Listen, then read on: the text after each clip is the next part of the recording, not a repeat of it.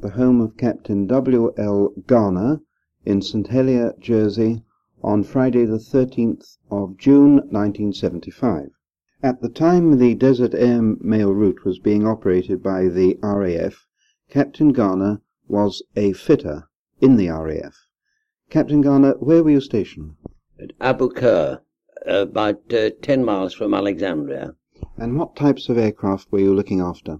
We were rebuilding and repairing DH-9s, DH-9As, Vickers Vimies, Vickers Vernons, Vickers Victorias, and DH-10s. And what were your main problems with these aircraft? Well, the spares was the main problem, and it wasn't until we started our own factory, such as making our own propellers at Abu Qir. Also, we had a moulding shop where we could do castings, which were holding us up. In one case, we had, I can remember doing a complete overhaul on a Falcon 3 and a Rolls-Royce engine that had bullet holes in the sump. We just had to put patches on those. But eventually, the new engines came in Napier lines. We had problems with the Napier lines because we didn't have the fuel. They were supposed to run on a high-octane fuel. We didn't have that, and so we used to mix 20% benzol with 80% petrol. And then we got various troubles with it because of the Napier line engine.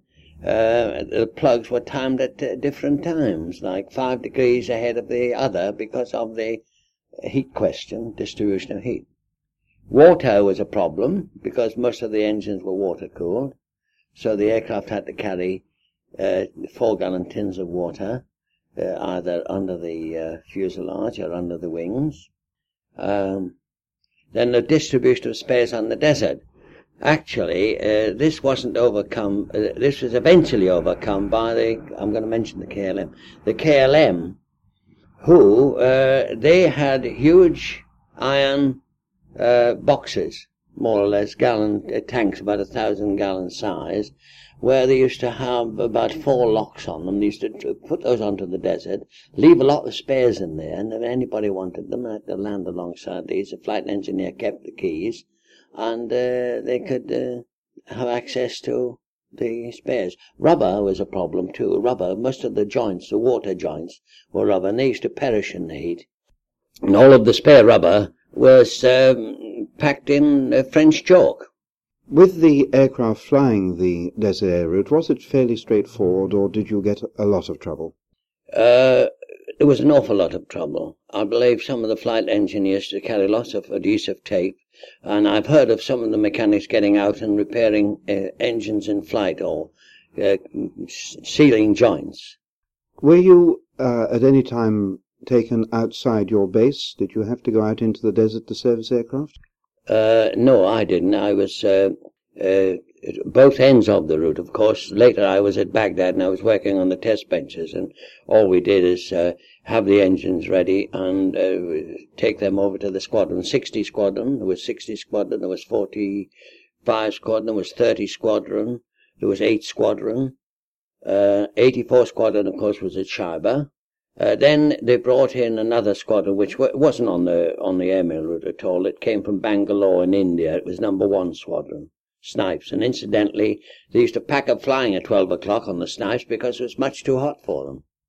I believe you had some connection with the installation of a petrol tank in the desert at Ziza. Yes, in 1927, on the plains of Ziza. That's beyond the Judean Hills, a vast area, a natural landing area, but no fuel. So a tank was placed there with heavy locks on, because the natives used to have a go at anything that looked like treasure. And in 1927, we took a 6-wheeler Morris. I think that was about the first 6-wheeler Morris car that we saw, at least. And we took that to from Gaza to Jerusalem. And from Jerusalem, we loaded this with 4-gallon tins of petrol, and then down to Jericho and across the Dead Sea, across the Jordan, River Jordan, to Amman, where we stored this until we got sufficient to replenish the tank. But however, on about the 4th of March 1927, the snows and the water rushed down there and the bridge was broken away. It left a gap of about 8 feet between the two parts of the bridge. And some enterprising Arab came down with an old Ford truck, and he parked on the other side, and we managed to hand the petrol over. And eventually we got sufficient petrol to fill this tank. It was a 1,000-gallon capacity. We started from Amman, going through a little village of Dawood, and of course the streams there were overflowing, so we had difficulty there getting over. We eventually got there, and we spent the 2 days in one of the railway stations on the old Turkish railroad of Lawrence fame. We had a couple of RAF fellows to act as sentries while we filled the tank, and eventually that was duly filled, the locks put on, and we left. I believe later, when aircraft did land, they had difficulty in opening the top of the tank, so somebody had to go out there and splash it all with grease again. I think the natives must have been interfering with it. Several times there were marks at where they tried to fire the lock off, with rifle fire. And the trouble then eventually was water condensation at night time. So the introduction of chamois leathers, although it had been previously used, this became a compulsory. Now, I've jumped ahead a bit because, of course, you moved from the RAF to Imperial Airways. Yes. Can you tell me how that came about? Well, during 1926, when the RAF were axing the expenditure, of course, they offered people in the RAF their premature and complete discharge if they could get work outside. And at this period, Imperial Airways were advertising for engineers. I applied, together with a friend of mine, and as we served in Egypt and Mesopotamia was what then, we were taken on as ground engineers. And I left England in November 1926 for Cairo. And when I got to Cairo, we got our various jobs, and we were allocated to different stations down the Persian Gulf. About 4 of us were sent down to Basra to embark on a ship going down the Gulf to various places such as Bushehr, Bandar Abbas, Jask, and then further down into Baluchistan, Gwadar. But the Persians wouldn't allow us to go down. So some of these fellows were sent back to Cairo, and I remained a station engineer at Basra. Now, on what were you working in Basra? At Basra, we had the DH-66, the 3-engined Hercules. They had three engines, Mark III Jupiters, about 365 horsepower each. And these aircraft used to fly from Cairo to Gaza, from Gaza to Rutbar Wells, and Rutbar Wells down to Baghdad, and then Baghdad to Basra. And I serviced them when they returned back to Cairo. Occasionally, when there was any special work to do, such as going down to Bahrain, I can recall an aircraft had to fly down to Bahrain in command of by Captain Travers. We were taking a pearl merchant who was buying a pearl necklace for Barbara Hutton, or Mrs. Woolworth, as some people call her.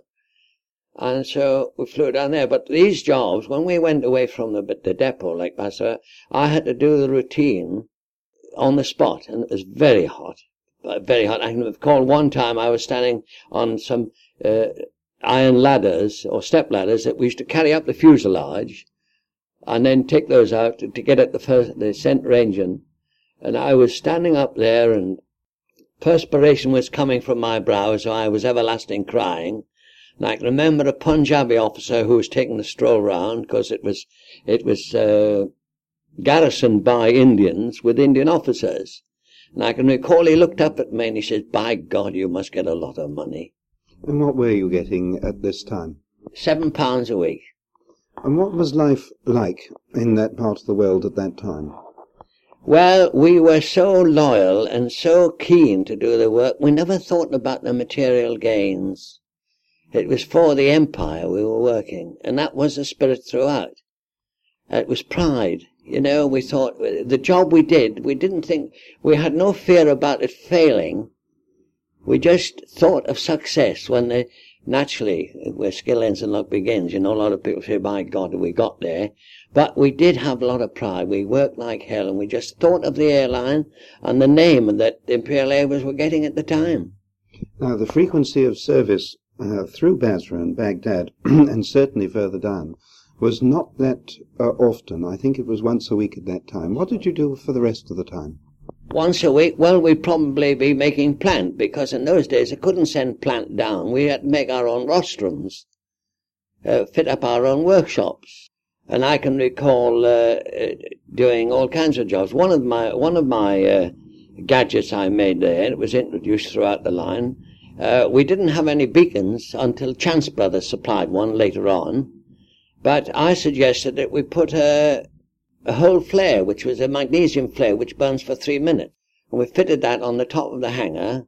It was suitably guarded for fire precautions. And the switch was in the office. So when the pilots used to fly down there at night time, they used to ask for a beacon, and we used to press the button, and lo and behold, we had this brilliant flare. And I first fitted that up in the Persian Gulf on the 150 feet wireless mast. And I used wire for hauling it up on a little pulley. And the 2 wire ends I put to a battery, and that almost lit the aerodrome up.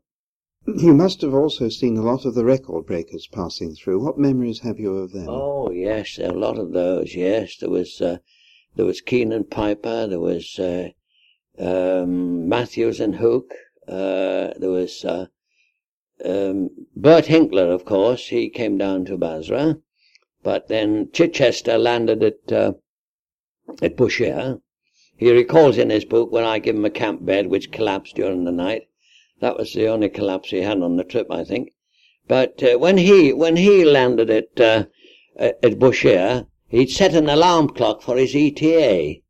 And of course I went out to guide him in. Naturally, we always used to have to go out because the undulated surface of the aerodrome and also the wind, the engines weren't strong enough to prevent it weathercocking. So in the early days, we always had to go out and hold one of the wings to guide them. And as I went out to hold it, the bell rang. And I thought, hello, this is marvelous. He said I didn't believe him. He mentions that in his book, that I didn't believe him. Well, I thought it was very smart. It's a thing that I would have liked to done, you know, fit up little gadgets. There were other people came round. There was Matthews and Hook. They came round. Unfortunately, I did endeavour to service his aircraft to the full extent of my abilities. But he was a chap that said, leave well alone. So I said, you really mean that? He said, yes. Well, it wasn't well because one of his oil pipes broke over the jungle in Burma, and they came to grief there. Well, he survived, but Mr. Hook, unfortunately, died through exposure, leeches. Amy Johnson, she should have landed there, but she flew over to Lingay. I think there was some trouble with her papers, but she had the usual feminine luck and got away with it.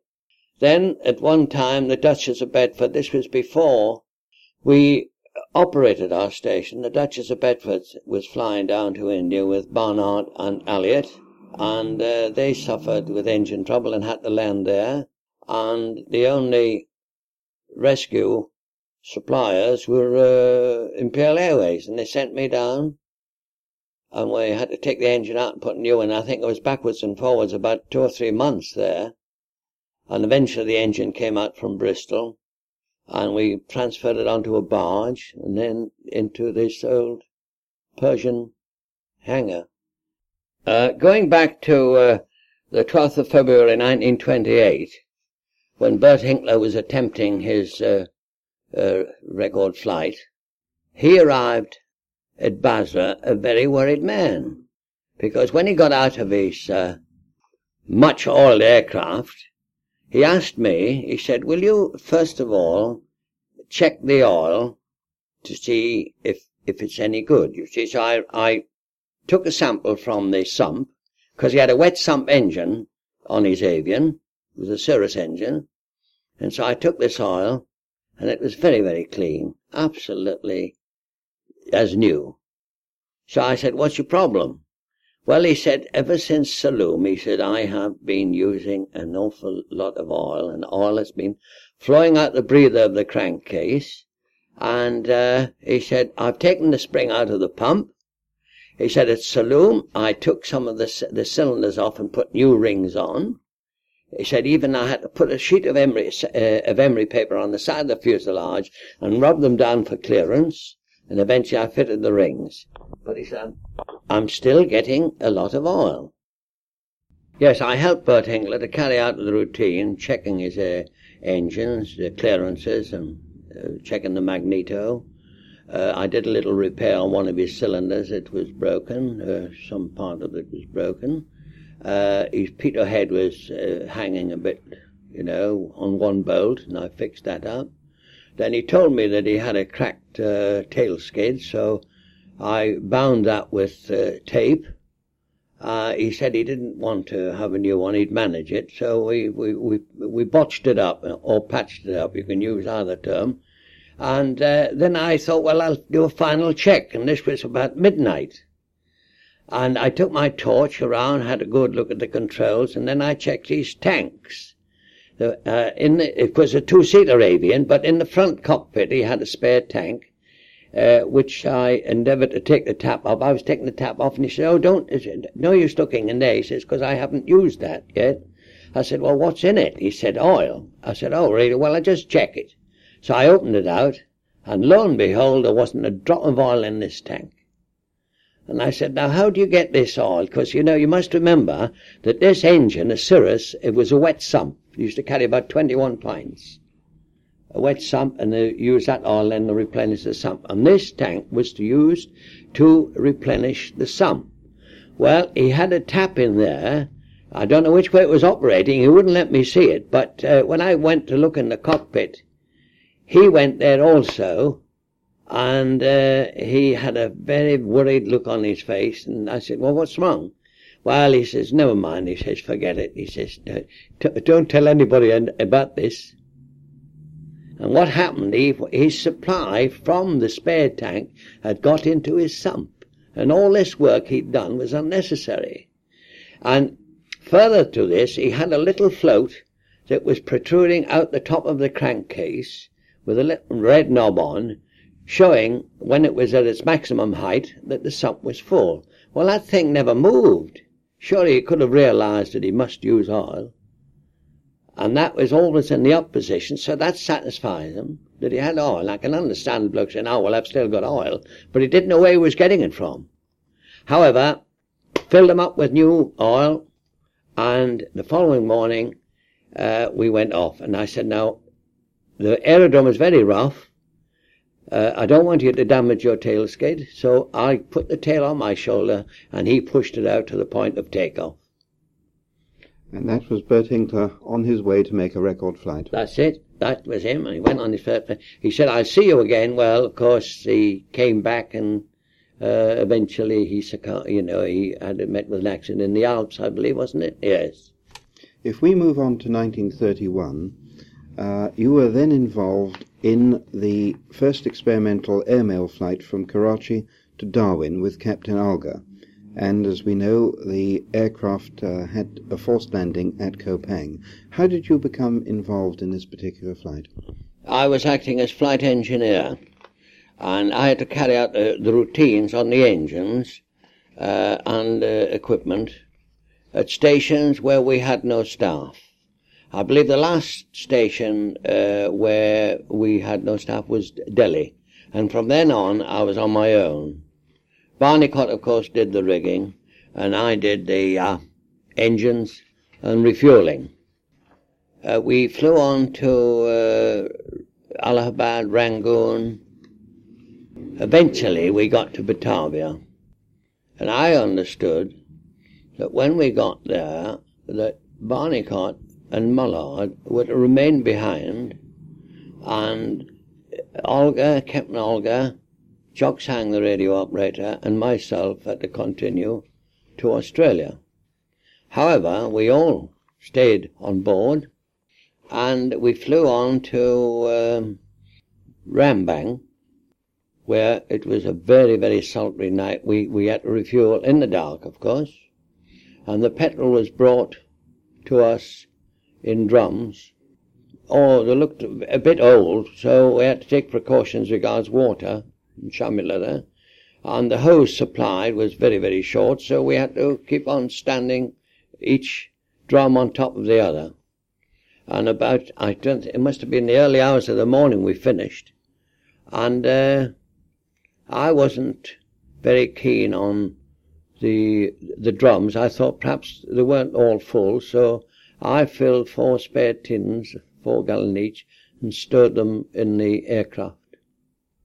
And you fed this into the fuel system as you went along? Yes, I put them in from inside the aircraft. I had access to the pump because the tank that we had in the fuselage, we had a Zwicky pump, and of course it was gravity supply, so we had to pump up the petrol from the main tank in the fuselage to the gravity tank in the midsection of the upper wing.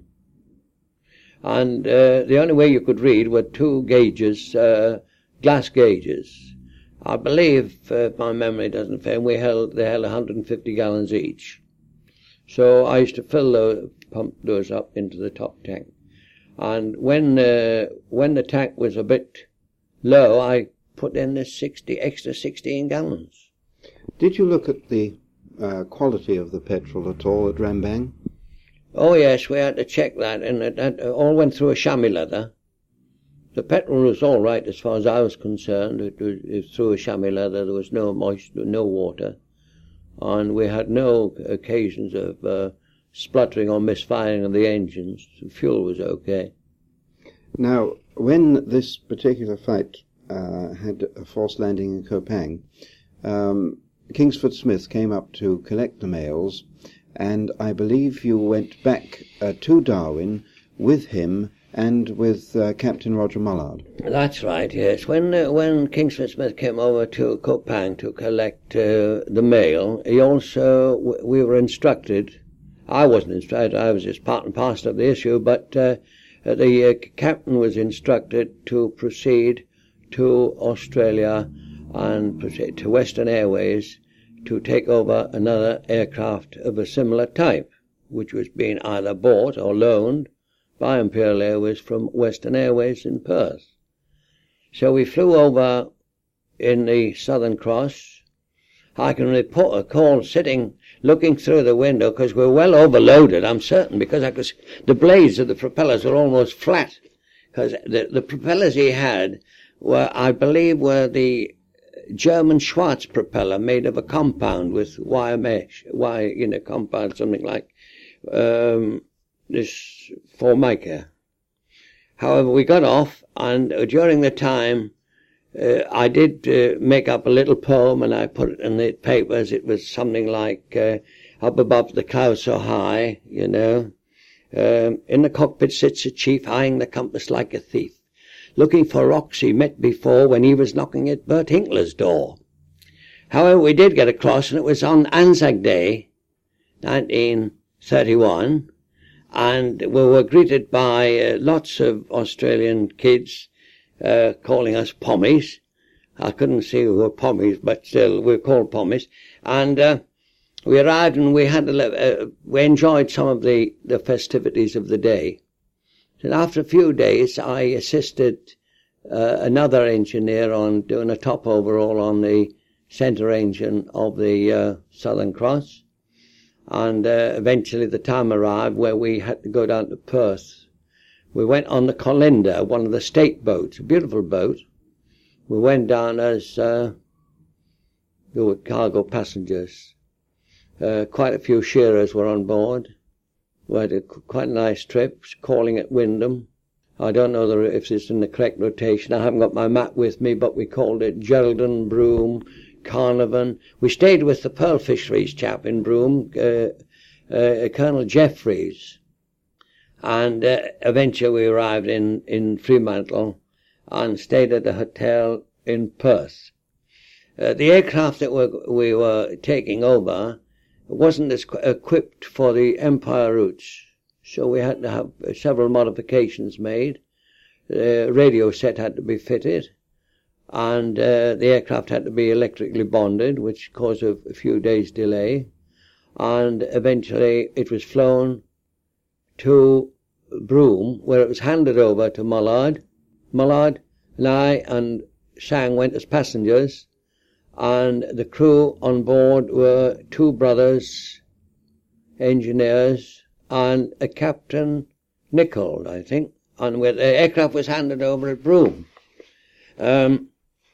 These two engineers were supposed to do a routine and refuel the aircraft, but I was up the following morning. I was up early, went down to see how things were, and the petrol was still standing there in tank. They hadn't even put it in. They'd stopped when we arrived. They hadn't done anything. So we cancelled for one day, and I refueled the aircraft, did the maintenance, and we flew into Darwin. At Darwin, we had a spot of trouble with the radio. The radio, the supply for the high tension current LT was a little wind generator situated behind the cockpit on a standard to get the main slipstream of the engine.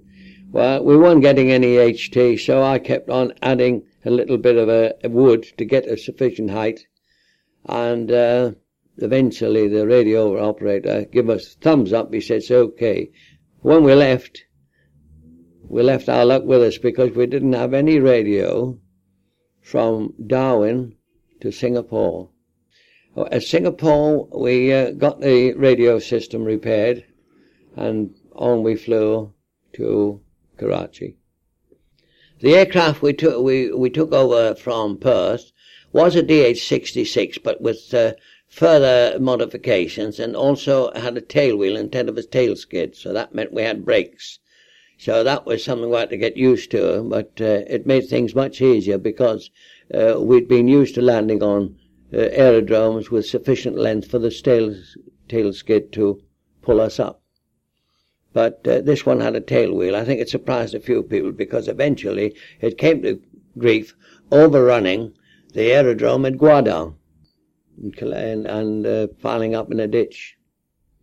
Later on still, you were involved in some of the flying boat first services and survey flights across the Mediterranean. Any special memories of these? Yes, I can remember on the non-stop flight from RAeS. We had to, I did the refueling on this aircraft, and I think we carried an awful lot of petrol because the barge had to keep going back to Hamble to replenish. And we took off at night and flew direct to Alexandria. The main job that I had, although I was first officer, I was acting flight engineer as well. And the petrol system was rather complicated because we had more tanks in for this long flight. And so, without causing the commander any worry or spluttering, I had to keep my eye on the gauges to make sure that I didn't change over when one tank was running dry. So my job was, I was fully occupied in keeping the trim of the aircraft and the fuel in balance.